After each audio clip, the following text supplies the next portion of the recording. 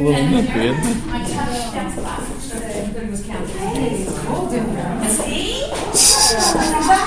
Hey. How are you? Good to see you again. Yes, It's been a how are while. you?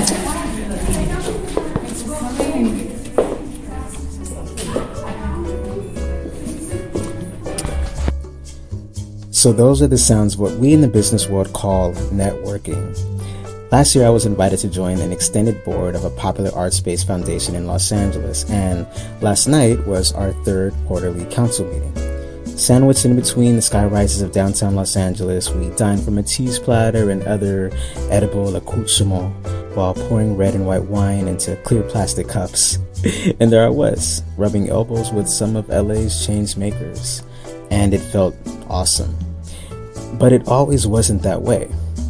Until AI completely takes over, much of what drives our businesses continues to originate from human to human relationships.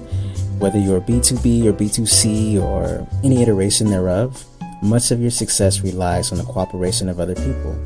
It's just a fact. A farmer's market needs vendors. A software startup needs coders. A salon needs customers. It's inevitable.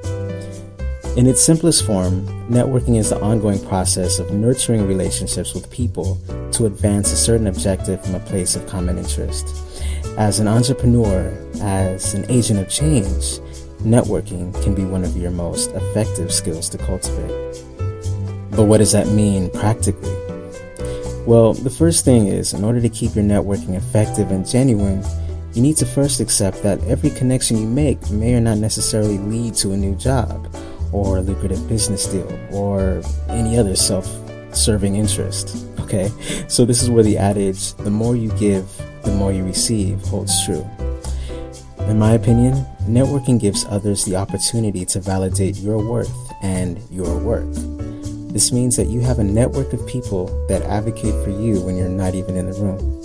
It's the handshakes you make, the exchange of smiles, the act of simply being yourself, which anyone would appreciate. And since networking isn't always going to take place in a fancy high-rise over red wine, we must even be more cognizant of the different ways these social interactions take place. So how do you network the best version of yourself? We'd love to hear your thoughts. And as always, be sure to visit microbusinessmonday.com for more insights.